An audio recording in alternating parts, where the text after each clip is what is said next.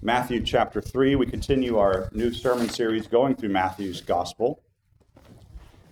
And we come to a very important figure in the life and ministry of Jesus Christ, the one who went before him, the one sometimes known as John the Baptist. Sometimes I hear people call him John the Baptizer. You don't want our Baptist brethren getting the wrong idea like John was the first Baptist. He was not. He was the first Presbyterian, of course. We all know that. So I'm kidding. We read this morning about John the Baptist and how he prepared the way for Jesus. And we learn from John, what does it look like to shake the world? And what does it take to speak prophetically to a generation? In many ways, John lived in a time not unlike our own, a time of corrupt politicians, a time of an ineffective apostate church, a time in which things looked pretty dire. And it didn't look like there was a lot of hope for change in the world. And then on came John the Baptist with a message from God, a voice crying in the wilderness, prepare the way of the Lord, a message that effectively said, God himself is coming and you need to get ready. We learn from John, what does it mean to speak prophetically in our generation today? And what does it look like to be faithful to the gospel? Matthew chapter 3, we'll begin in verse 1 and we'll read this morning through verse 12. Reading and preaching from the New King James Version. Follow along in whatever translation you have available to you. Brothers and sisters, give your attention. These are the very words of God. In those days, John the Baptist came preaching in the wilderness of Judea and saying, repent, for the kingdom of heaven is at hand. For this is he who was spoken of by the prophet Isaiah, saying, the voice of one crying in the wilderness, prepare the way of the Lord, make his path straight. Now John himself was clothed in camel's hair with a leather belt around his waist, and his food was locusts and wild honey. And Jerusalem, all Judea, and all the region around the Jordan went out to him and were baptized by him in the Jordan, confessing their sins. But when he saw many of the Pharisees and Sadducees coming to his baptism, he said to them, brood of vipers, who warned you to flee from the wrath to come? Therefore bear fruits worthy of repentance. And do not think to say to yourselves, we have Abraham as our father. For I say to you that God is able to raise up children to Abraham from these stones. And even now the axe is laid to the root of the trees. Therefore every tree which does not bear good fruit is cut down and thrown into the fire. I indeed baptize you with water unto repentance. But he who is coming after me is mightier than I, whose sandals I am not worthy to carry. He will baptize you with the Holy Spirit and fire. His winnowing fan is in his hand, and he will thoroughly clean out his threshing floor and gather his wheat into the barn. But he will burn up the chaff with unquenchable fire. Amen. The grass withers and the flower fades, but the word of our God will stand forever. May God now add his blessing to the reading and preaching of his word among us. Well, in case you hadn't checked your mailbox or turned on your TV recently, we are in the midst of a political season in our country. Local politics, national politics are on the forefront of our minds. I know I'm kind of sick of getting all of the different mailers from all of our different local and state politicians making all kinds of promises and pledges to me. The first promise maybe I'd want them to keep is stop sending me so much mail. Please stop overflowing my mailbox with all of these newsletters and notices. Anytime we're in a political season in this country, we're faced with one of the fundamental questions that the Bible deals with, and that is, who are the primary movers and shakers in a society? Where is real power to be found in the world? Who is it that sets the real agenda for a people and nations and the world itself? If you read some of those notices that your politicians are sending you, you would get the impression that in the realm of politics is where you would find that kind of power. That the real movers and shakers and influencers in a society are to be found in the halls of government, the local and the state and the federal level. Do we not often put our hope in politicians around this time? As if somehow if we could just get the right men or women into positions of power, then somehow they would be able to enact real and lasting change for us as a people. We think that way, don't we? It's the way you're thinking about this year's presidential election, isn't it? You're thinking if we can just get the right guy into the Oval Office, everything will be better, right?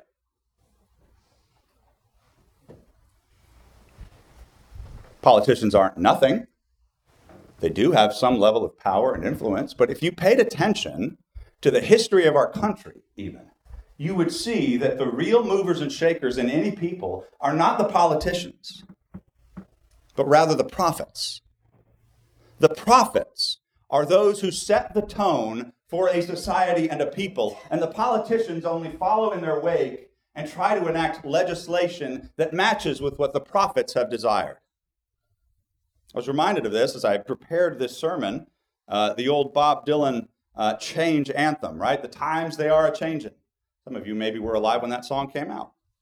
But in that song, Dylan is talking about this fact that in the mid-'60s there, the times were changing. And who was changing them?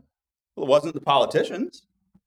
The third verse, he says, "Come, senators, congressmen, please heed the call. Don't stand in the doorway, don't block up the hall, for he that gets hurt will be he who has stalled.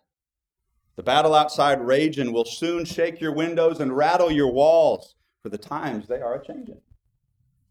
Bob Dylan understood this. He understood that the people who were driving the culture in the mid-'60s were not in Washington, D.C.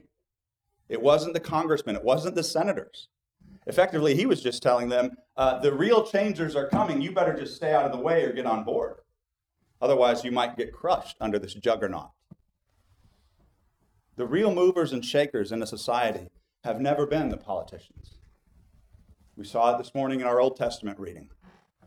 The prophet going to the politician, chastising him for his sin, condemning him for his murder of Naboth, his unjust acquisition of a piece of property that he desired but could not have. And what happens in the end? Ahab is humbled, isn't he? Whether his humility is sincere or not, we're not told. Ahab does not have a track record of godliness. But the reality is that in that moment, when that struggle happens between the prophet and the politician, the one who wins by God's power is the prophet. So maybe we ought to learn from this that if we want to see real change in the world, we ought not start with those who simply follow in the wake of the changers and the movers. Maybe we ought to remember that the real changers of any society are the prophets. It's no different today. We have prophets in this country. We don't call them prophets. They don't act quite like prophets. But we have them. They're in Silicon Valley. They're in Hollywood, New York City. I would argue that based on her fanfare alone, Taylor Swift is one of our national prophets today, for all that tells you about our country. But that's the reality. She's one of our prophets. She's a prophet of the American civil religion of entertainment. Godless self-indulgence. That's our religion, and she's one of our prophets, probably our most famous one right now. You can tell who the prophets are in a culture because they're the ones who set the tone by what they say and what they do. There's a reason that the politicians so often want to get the entertainers and the actors on their side, because those are the real movers and shakers. And they know if I can just get a Taylor Swift endorsement, my election is secured. Because her fans will do essentially whatever she tells them to or shows them. So the prophets have always been those who make the biggest lasting changes in the world. And it was no different in the time of Christ. It was no different for John the Baptist. John the Baptist is a prophet. He is the last of the Old Testament prophets. He's arguably one of the greatest. In fact, Jesus himself will say that among all the prophets who have arisen, none of them is greater than John the Baptist. Of all the men who've been born of women, none is greater than John the Baptist, and yet the one who is born into God's kingdom is greater than John. John came as a prophet. We read this morning about Elijah, the prophet. John comes in the same spirit as Elijah. If you would go to the end of your Old Testament, so I'll not ask you to turn there, but you could check it out later if you'd like. The last of the Old Testament books is the prophet Malachi. And at the end of his prophecy, Malachi gives the people of God a cliffhanger.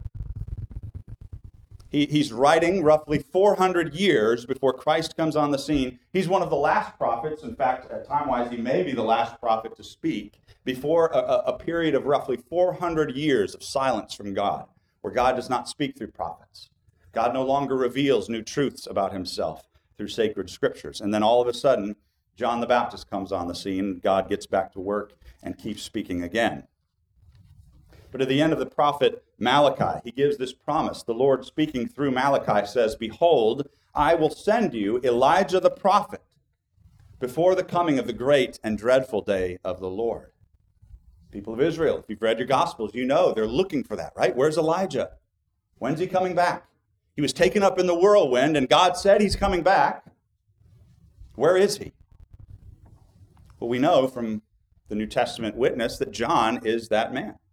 He is not the same person as Elijah. It's not like a reincarnation of Elijah, but he comes in the same spirit as Elijah. He comes in the same role as Elijah. He's even described in the same way. If you went back and looked at 2 Kings 1, verse 8, even the way John is described in his appearance points back to Elijah and his appearance. Elijah was a hairy man, we're told. John the Baptist is covered in camel hairs. Elijah is explicitly identified as wearing a leather belt around his waist. John the Baptist wears a leather belt around his waist. Both men are kind of wild, woodsman-y types. John is a wild woodsman type. He lives out in the wilderness. John comes in the spirit of Elijah to prepare the way for the coming of Jesus Christ. And although he has no political power, the power that he does bring through the word of God shakes his world and establishes a way for the coming of Jesus Christ. We're going to consider this morning John the Baptist, and I first want to consider his practice. We'll consider his practice, his preaching, and his purpose today in the time we have together. First, I want to consider with you the practice of John. What does it take to be a prophet according to God's word? Well, first of all, we learn from John's example that simplicity of life is essential to have an effective prophetic ministry. John is described as a rugged man. Y'all, go back. Matthew chapter 3 and verse 4. Listen to how John is described. John himself is clothed in camel's hair with a leather belt around his waist. What is his diet? Food was locusts and wild honey. He eats bugs out in the wilderness. Whatever honey he can find, sort of cultivated out in the wild by wild bees, he eats. You get the impression that John is the kind of man who never cooks anything. He just sort of eats as he goes, whatever he can find out in the wilderness. He's rugged. He probably looks pretty unkempt. His hair is long. He probably doesn't smell all that great. He's probably a little bit dirty. And he looks wild. He's covered in camel skins and hair, and he's eating bugs and honey, and that's how he lives his life. But he's simple. And his simplicity becomes his strength. He's undistractable, you might put it that way. He's a man of single focus.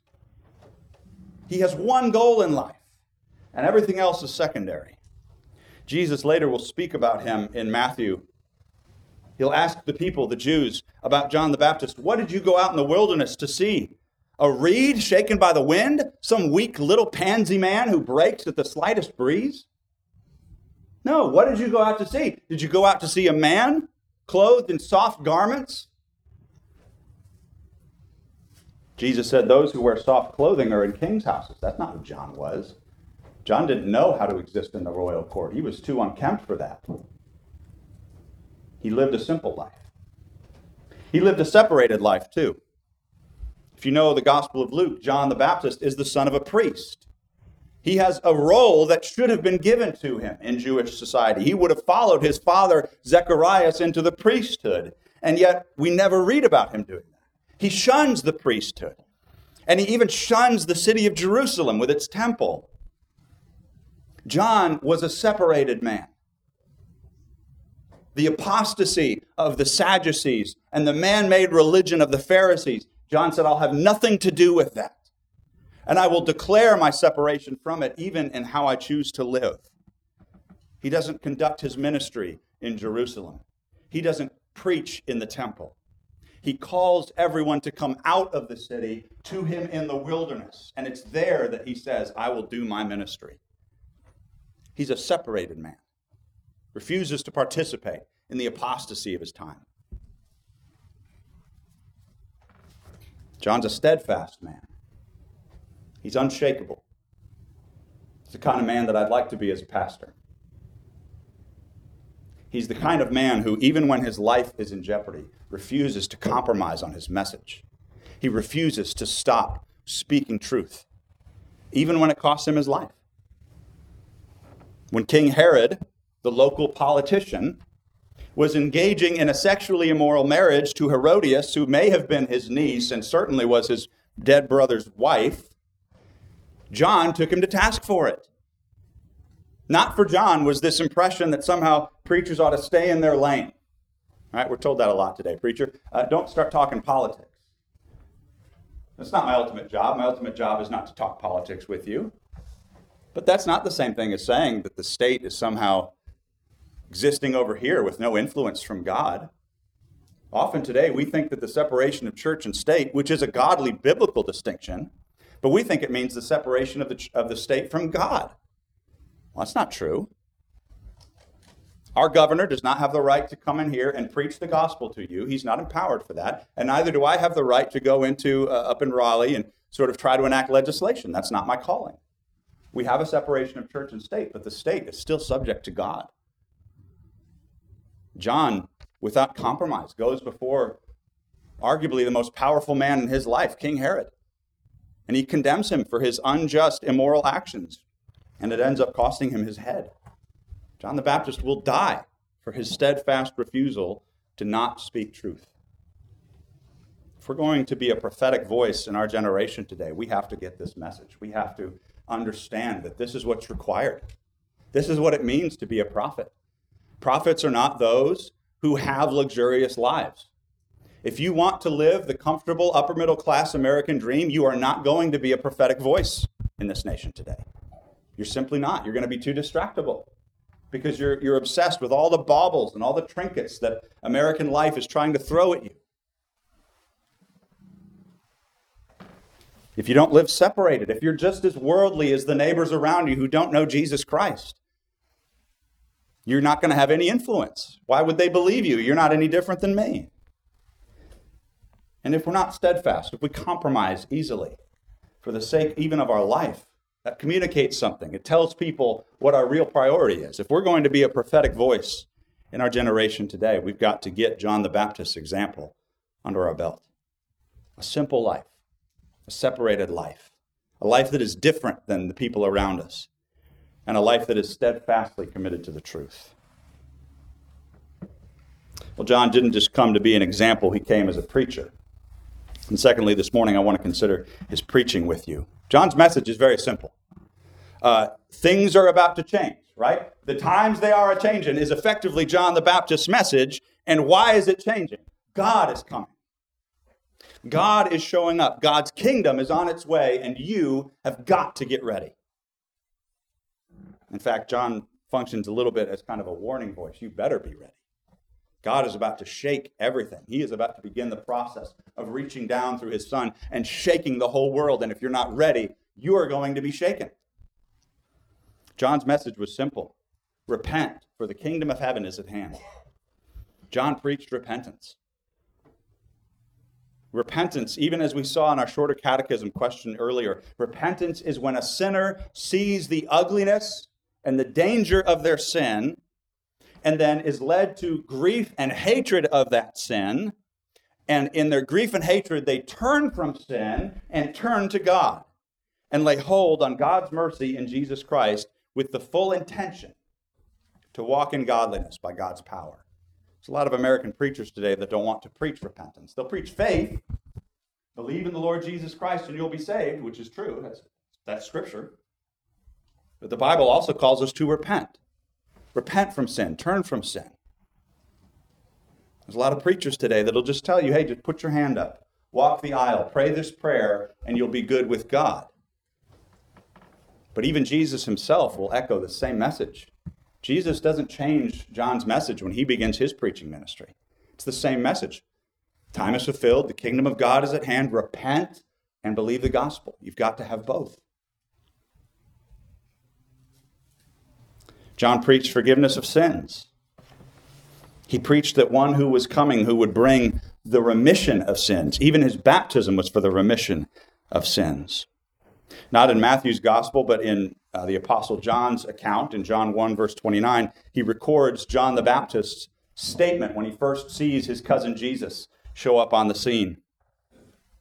And he points to him and he says, "Here is the Lamb of God who takes away the sin of the world."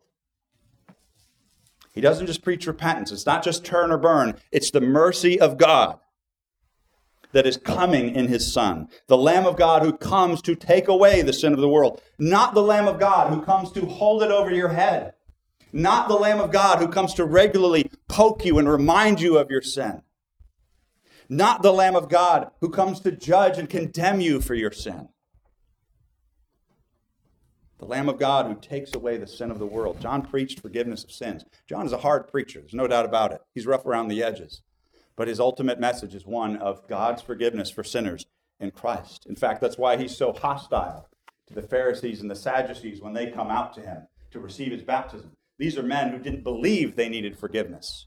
They didn't believe that they had heinous enough sins that warranted God's mercy. They thought that they had it figured out pretty well. I'm a righteous person. I'm an upstanding man. I go to church. I pay my tithe. I pray every day. In fact, I'll do even ritual things to show off about how holy and special I am in my faith. I'm righteous. And John says, you don't know the first thing about righteousness. You are, in fact, a brood of vipers. And he's asking them, who warns you to flee from the wrath to come? You think you're righteous already. Why are you coming out here? What do you think you need from me? You don't feel like you have sins to forgive. Why would you come to my baptism, which is for the forgiveness of sins? John's fundamental message, repent and receive the mercy of God in Christ. Receive the mercy of God through this Lamb of God who is coming to take away the sins of the world. God's kingdom ultimately means life. Before it means anything else, before it means about our submission to God and how we ought to repent and fall before him and serve him, before the kingdom is that, it is first and foremost about you having your sins forgiven. John Calvin put it this way: the kingdom of God among men is nothing else than a restoration to a happy life. Christian, are you happy? Are you happy being in Jesus Christ? Are you happy to be ruled and saved by God? Is it your chief delight to submit yourself to the Lord God, to receive his free forgiveness? Is it your happiness to repent from sin and to receive the mercy that he gives you through Christ? John Calvin's not inspired. He's not like that. But those words are true. The kingdom of God is nothing else than a restoration to a happy life. Sin is misery. Sin is death. And God in Christ Jesus, through his Lamb, saves us from those things. And he restores us to the way things ought to be. Men who were alienated from the righteousness of God and banished from the kingdom of heaven must be again gathered to God and live under his guidance. That's what the kingdom of God is all about. You who were lost, wandering sheep, who were running headfirst into destruction, God chose of his free mercy and grace to send his Son to come save you and bring you back, to lead you in those green pastures, to lead you beside those still waters, to bring life to you again. And then, out of joy and gladness, to live in obedience to him. Don't get those backwards. Don't think that somehow your obedience is earning anything from God. He's already given you everything in Christ Jesus. There's nothing more for him to give you than what he's already given you through his Son. You cannot get more saved than you are right now today. You cannot, through your own actions, somehow make God any happier with you than he is right now as you stand before him in Jesus Christ. This is what it means to be justified. It means that if I am in Christ, God is supremely pleased with me, and nothing will change that. If I am outside of Christ, God is supremely displeased with me and my sins. John's message is that God's kingdom is coming. That means that a restoration to true joy is coming for those who will receive it. But thirdly, John preached holiness. He didn't stop there. He's not afraid to make application. Sometimes you get a little bothered when Pastor Keith starts making application up here. and starts taking what God is teaching in his word and actually applying it to your lives and telling you how to live in light of it, and you go, whoa, pastor, like, stay in your lane here. Why you got to step on my toes like that, right? I'm trying to live life the way I want, trying to do things the way I like. How about you just tell me some useful information, right? Teach me some fascinating doctrines from the scriptures, but don't go telling me how to live. John the Baptist wasn't at all hesitant to tell people how to live. He preached holiness. He said, you've got to turn from your sins and start bearing fruit worthy of repentance. That's what he said in verse 8. Therefore, bear fruits worthy of repentance. And don't think to say to yourselves, we have Abraham as our father. That was what the Jews constantly claimed. Look, we're Abraham's children. God is obligated to love us.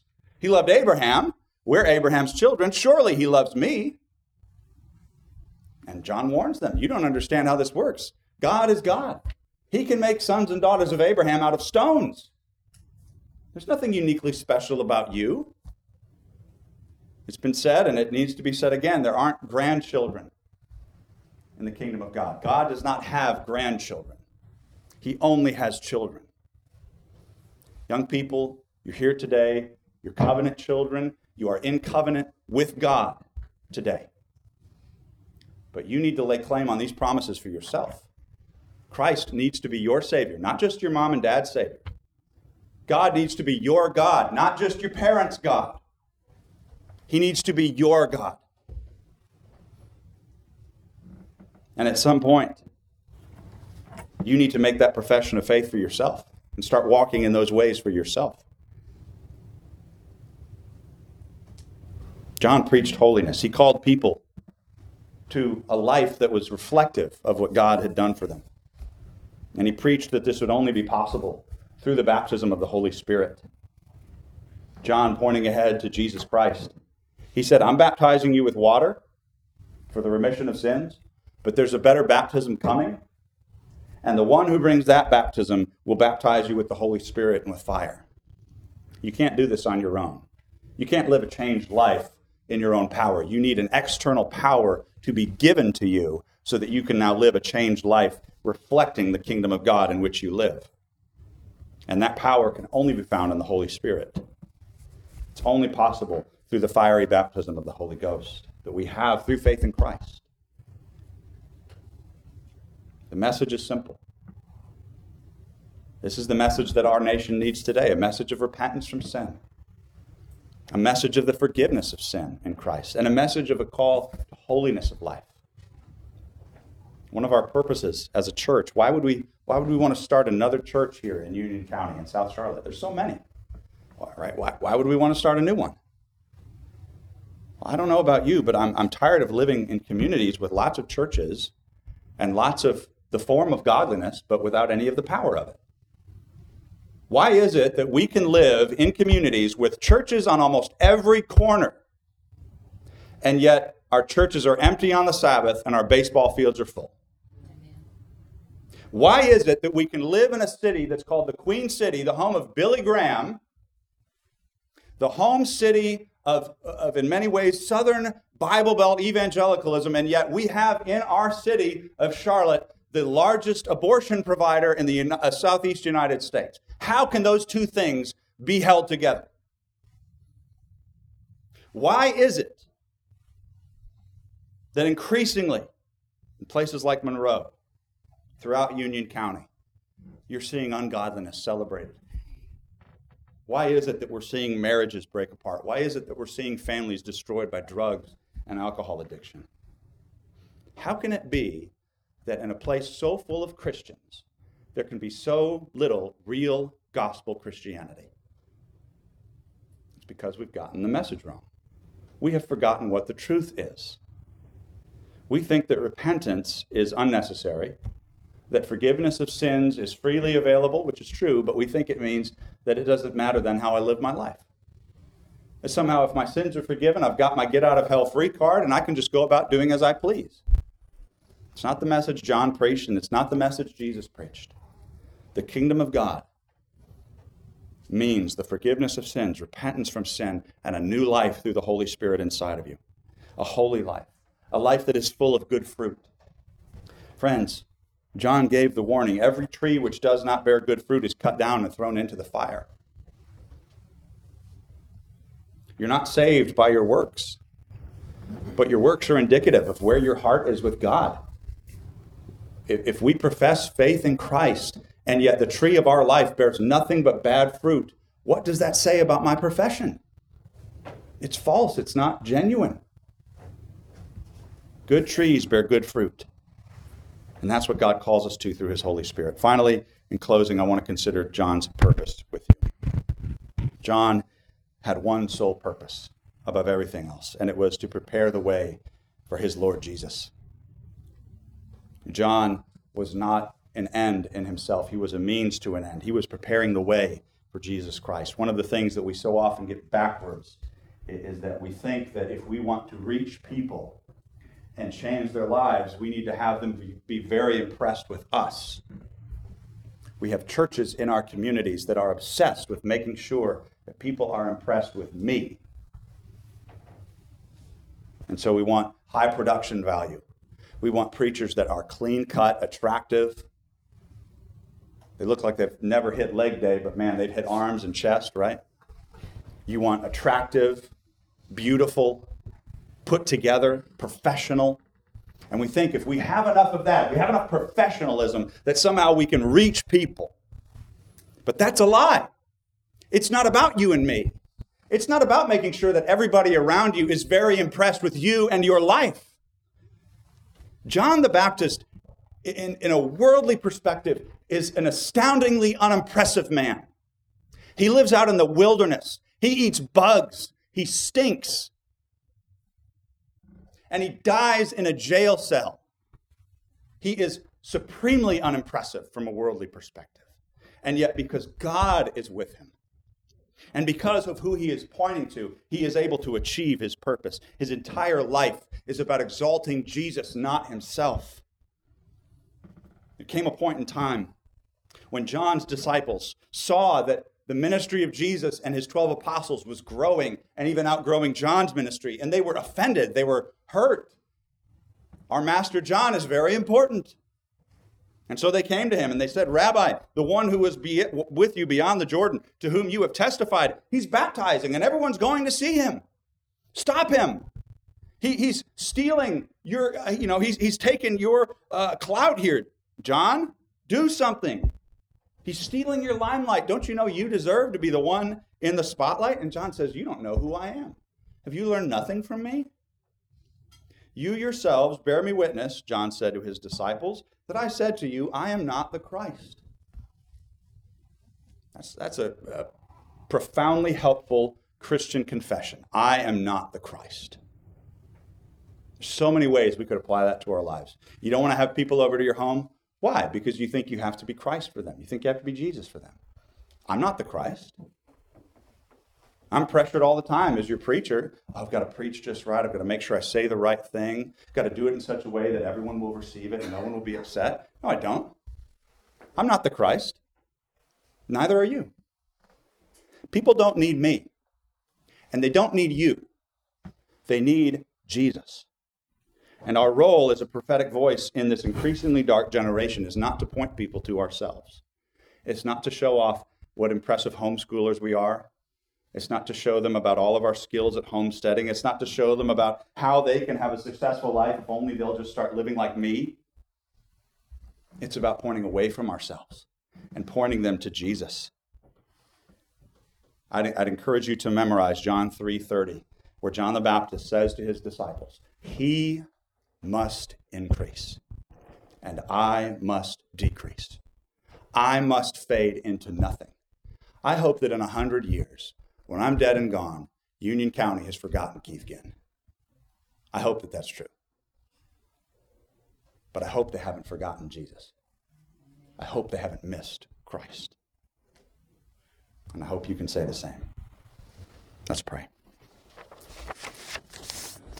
Gracious God, we thank you for this good word. Lord, I thank you for the conviction of your Holy Spirit. Lord, I confess the ways that I have myself sought to exalt Keith and not Christ. And Lord, we pray that you would do a work in our hearts to give us the spirit of John the Baptist, who would prepare the way for Jesus, who would point everybody around us away from ourselves and point us to the only one who's worth paying attention to. Oh Lord, we pray that as our future as a church grows and expands, that in no way, shape, or form would anyone ever be impressed with Trinity Chapel, but that they would be increasingly in awe of Jesus Christ. Do this work through your Holy Spirit. Lord, give us a fresh baptism. Give us a fresh filling of the Spirit of God so that we can go out from here changed and ready to be your prophets in the world today. All these things we ask in Jesus' name. Amen.